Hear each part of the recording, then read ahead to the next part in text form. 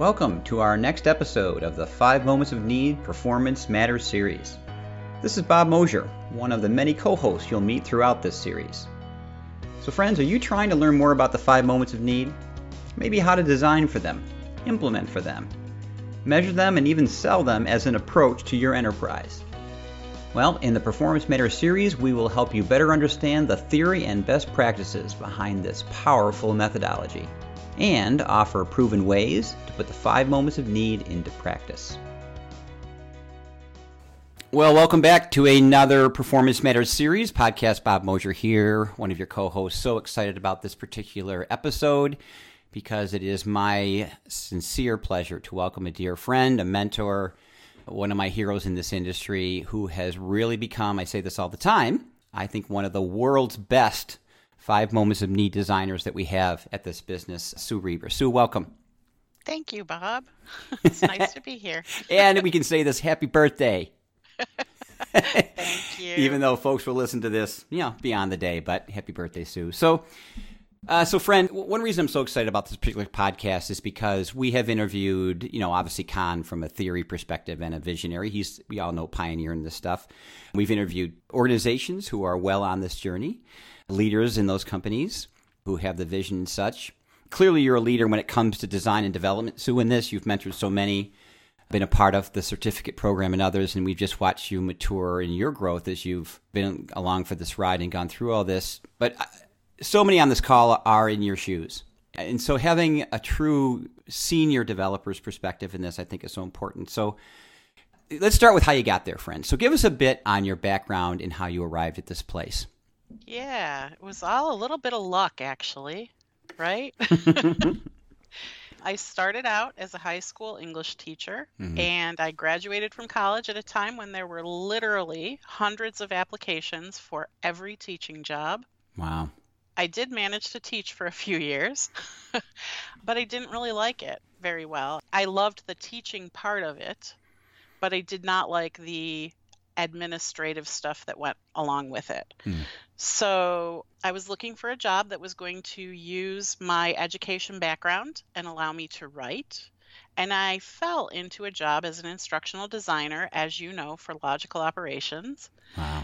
And that was the beginning of it all. And that opened up so many doors, just total blessing to wind up there. And I got to be an instructional designer in a company where there was a really good foundation in training, and that really helped me a lot.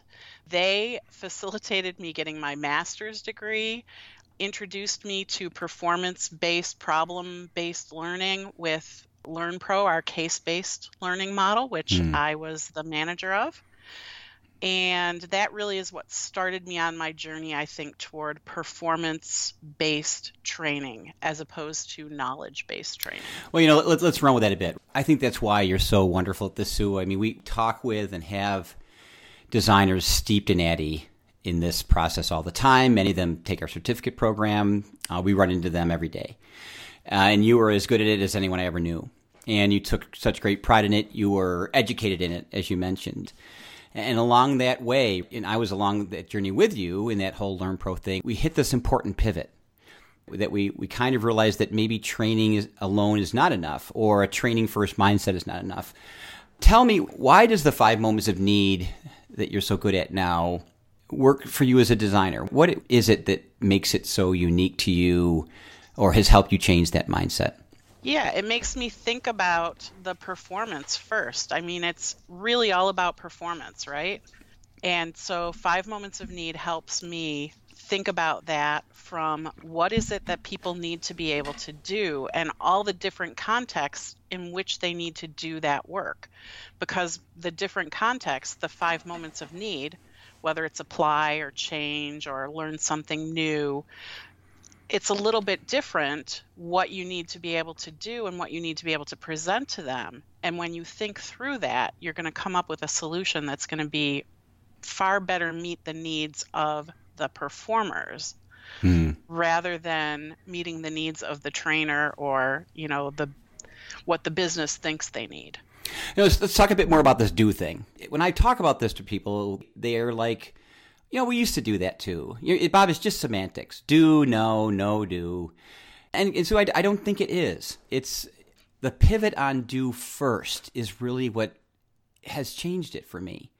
You get SMEs in a room, and at least from my experience, the first thing they say is, wait, before we go any further, there's just so much that we have to get on that whiteboard about what people need to know.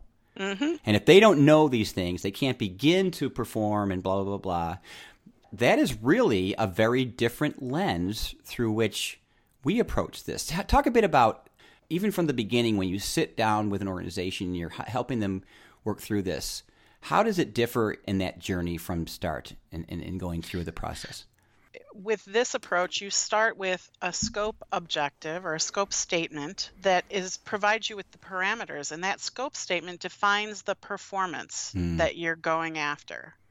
And then everything, as you walk through it, everything that you do in the analysis starts with what do performers need to be able to do in order to meet the parameters, get through that scope objective. And we say do and know, and we say it in that order. What do they have to do and understand? What struggles do you find in that exercise that the SMEs go through, or even maybe developers who may be listening in as you're doing it? What struggles do they have, or what's that mind shift change that they have to go through, in your opinion? I think it's just starting from the bottom at the task level. They have a really, really hard time just saying, these are the things that I do. And they have a hard time focusing on what is actual performance, because in their mind, and I see this when I see task writing, when I see people write tasks, they will write steps that are information. That is not a step. A step has an action. If it doesn't have an action, it's not a step. It's information. And I think that's where people struggle a lot, because they conflate information with performance. Wow. So important, right? And we get things like they need to understand. Mm-hmm. They need to know these kinds of things as a verb. In performance. And we understand why that they so badly want to lead with this. So let me go a little off script here, Sue, for a second, if you don't mind, because I really appreciate your opinion on this. Something we get all the time is that, you can't do this with soft skills. Because, of course, they hear the word task, right? So what you mean, Bob, is task-based stuff like software or pushing a button. Actually, Sue, I know a lot of your work, frankly, in fact, probably the majority of it, is really around soft skill content. Yeah. Right. So help us understand answering that question about, can you do performance support for soft skills? You absolutely can do performance support for soft skills. In fact, I kind of feel like it's more important to do performance support for soft skills, because we have a hard time with that, even in our business world. And it does require a bit of a mind shift, because rather than steps, a lot of times with soft skills, you're talking about guidelines. And you need to identify the guidelines, but there is still some skill that you need to be able to perform with those soft skills, whether that's active listening or, something like that. Yeah, and it's funny because we hear sometimes the shift with soft skills to competencies. Mm-hmm. Let's pivot on competencies. And the anxiousness I've seen around that is that it's one thing to understand the competencies, let's say, of leadership, but those competencies are done in the context of leading, right? And they pivot on the context of leading. We can observe them in the context of leading. So, I've often asked people about, look, well, if you can't have performance support for soft skills, then you can't have training on it. Right. Because if you have training on it, you're saying you bring people into a room and you teach them how to be a leader. Not think about leadership, perform as leaders. If you can do that, performance support should fall in line with that, shouldn't it? Yes. So let me give you a question around this, because this real pivot on training first versus performance first is really the nugget of the whole thing. And tasks leads us to measurement. So, my gosh, I have been chasing this ROI acronym forever. And when I had a training first mindset, I struggled with, agree or disagree with them, the higher level of Phillips and Kirkpatrick. And so my aha in this journey has been that training often gets unfairly positioned as being able to directly measure or influence higher level Kirkpatrick and Phillips. I think, candidly, that understanding the 5 moments, that training can't stretch itself into those areas. This is where performance support comes in, because when you move into the workflow and you want to get into those higher levels, you have to be where the performance occurs. So help us understand, for your opinion, how has this shift to the 5 moments help us look at measurement differently in the things that you've designed and the way in which we can truly measure when we're done building a solution? So when we are building training, generally we're looking at measuring. If I'm talking Kirkpatrick, I've got my level 1 smile sheet. My level 2, I've got my little skill check. And then I might even go beyond that, like we tried to do with LearnPro, where I'll go back after the fact to people on the job and see if they were able to transfer what they learned. But it's not measuring the performance, it's measuring the training, right? Mm-hmm. And I don't know that the business really cares about the training. They care about how does the performance change as a result of the training. And I don't believe that it can change as a result of the training, because training is an event. Performance support is more of a way of life, right? You're integrating it right into your everyday work. And so you're not just measuring a single moment in time. So, Sue, what does it measure? We've talked about, how does it reach into that and give us a lens into performance? When I trained, frankly, e-learning or otherwise, to your event point, I left my students at the door. When they clicked out of the LMS or they walked out of my room, my direct impact or reach, or more importantly, my view into what they did later left. So how does this give us, how does these tools, how do your deliverables give us a different view into going further into that journey than we've been allowed to before? I think part of it is the usage statistics. We've talked before about how when you first release that performance support, so you probably have your training event, especially if it's Learn New or Learn More. Sure. Some kind of a formal learning, whether it's e-learning or classroom. And you've got your measurement for that, but you've got your EPSS that goes with it. And there are statistics that you can track for that. So usage is one of those. And with usage, you can see when you first release the EPSS, you should have a big spike in use because you're releasing this new tool that hopefully you've designed very well, and it curates all of the content associated with the tasks and provides the right context for people to get into it. And then, so there's a big spike in the beginning. And then as people are more comfortable with what they need to do on the job, there's actually the usage should go down. And that's not a bad thing. People look at it and they're going, oh, wait, now nobody's using the performance support. Well, that's not necessarily a bad thing. That can be a really good thing because it means they got what they needed from the performance support and it was valuable, and they will come back later as they do a job that they haven't done for a while or something like that, but they've always got that support there. So we can take a look at those usage statistics and see how they work. Now, if it goes down and never goes back up, that's kind of a problem. Well, and I love this conversation, Sue, because here's the thing. The usage equivalent in training is attendance. And we always got yelled at, understandably, for saying, well, just because someone sat through something, how do we draw a correlation or causation, to use metric terms, to performance? Well, we can't. We can ask questions or infer, or I love this, how do you feel? Or do you think you can? Which you can't defend those. But in this case, it's all about where the usage occurs. In the training event, you left cognitively or physically the work to consume. Yep. But when you consume this, it is at the point of need. It is at the point of apply. And so usage in this case and correlation to performance and to the support of performance, and to your point, the drop-off of usage there, we can do other measures around it, that people have learned and are performing self-reliant without the tool. Very, very different metric and proof of higher level ROI. Correct. And depending on what your performance support is, you can measure the business key performance indicators as well. For example, if you have a help desk solution, you can measure how much time did it take before We Yep. implemented the performance support for people to take a call and give the right answer Yep. versus how much time does it take after we implement the performance support. And oh, by the way, are people now doing the procedure correctly Yeah. as well? Are they giving the right answers? Yeah, brilliant. When you talked earlier when we were preparing for this call about the fact that once usage drops off, the EPSS doesn't die. Because the learners know how to use it in the workflow, they're confident in it being a tool that helps them lift and perform better. You can keep these EPSSs up to date, Yes. right? And that helps with change.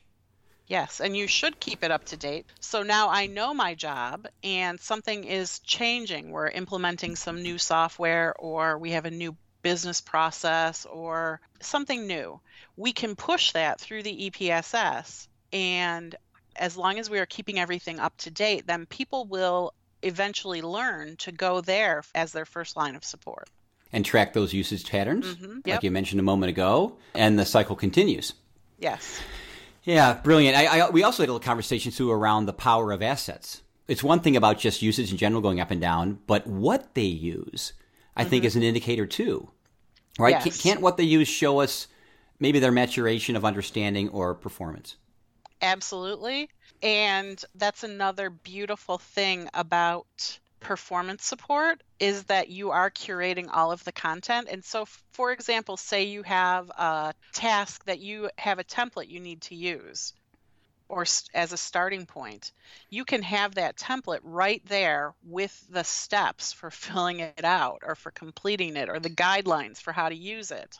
And so you're ensuring that people are going to always have the most up-to-date template if you're keeping your EPSS up to date.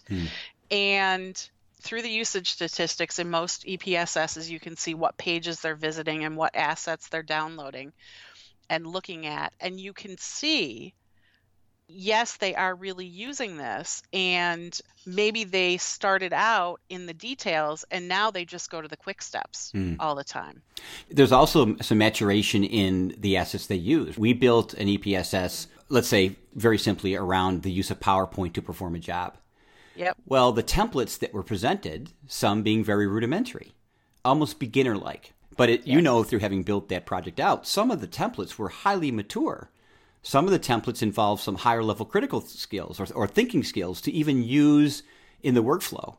Right. So watching a learner mature from the use of the simpler assets to the use of more advanced assets is a correlation to their performance, right? Absolutely. Such powerful stuff. So Sue, as always, spectacular. Let's wrap up with this. Friend, looking back on the journey that I've watched you mature through, what are your biggest takeaways? When you look back on that, can you give us a couple that you look back on and go, those were really good, bad, or ugly, frankly. Those are really pivotal points for me. And those who are starting this journey, who are listening in, what advice did you learn through that? What advice would you give them through those learnings? We've kind of already talked about some of my my biggest takeaways, but I think just the whole changing mind shift is not an easy thing. And you need to be open and listen very carefully to what your subject matter experts are saying, what your customers are saying, what your end users need, and try to design something that is as simple as possible and yet contextual. Love that.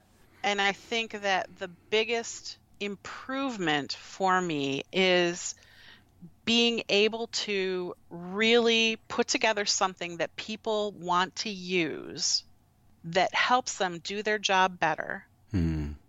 Yeah, I think just that helps them do their job better. You know what I love about that, Sue, is nowhere in there did you say take. Build something that people want to take, sit through, give a 5 for, or think is very entertaining, and I'm being awful carefully because I'm not diminishing the power of assets that are often, frankly, linked directly to moments 1 and 2, because you got to be schooled up. Yeah. But every word you used pivoted on the learner and how powerful it's been for you to enable them, not because of you, but through what you've created. Yeah. Excellent. Well, my friend, can't thank you enough. As always, You're just one of my heroes in this business, as you are for others who listen and those who've known you and you've mentored. Can't thank you enough for helping those trying to understand this better, for sharing your journey with us today, Sue. Thanks so much. Thank you, Bob. Well, that's it for this episode of the 5 Moments of Need Performance Matters series. We look forward to future conversations around how to best put the 5 Moments of Need into practice.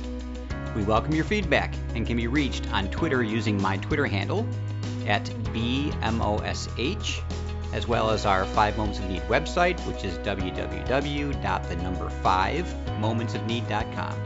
We hope you're finding these helpful and will subscribe to future episodes. Have a great day, friends.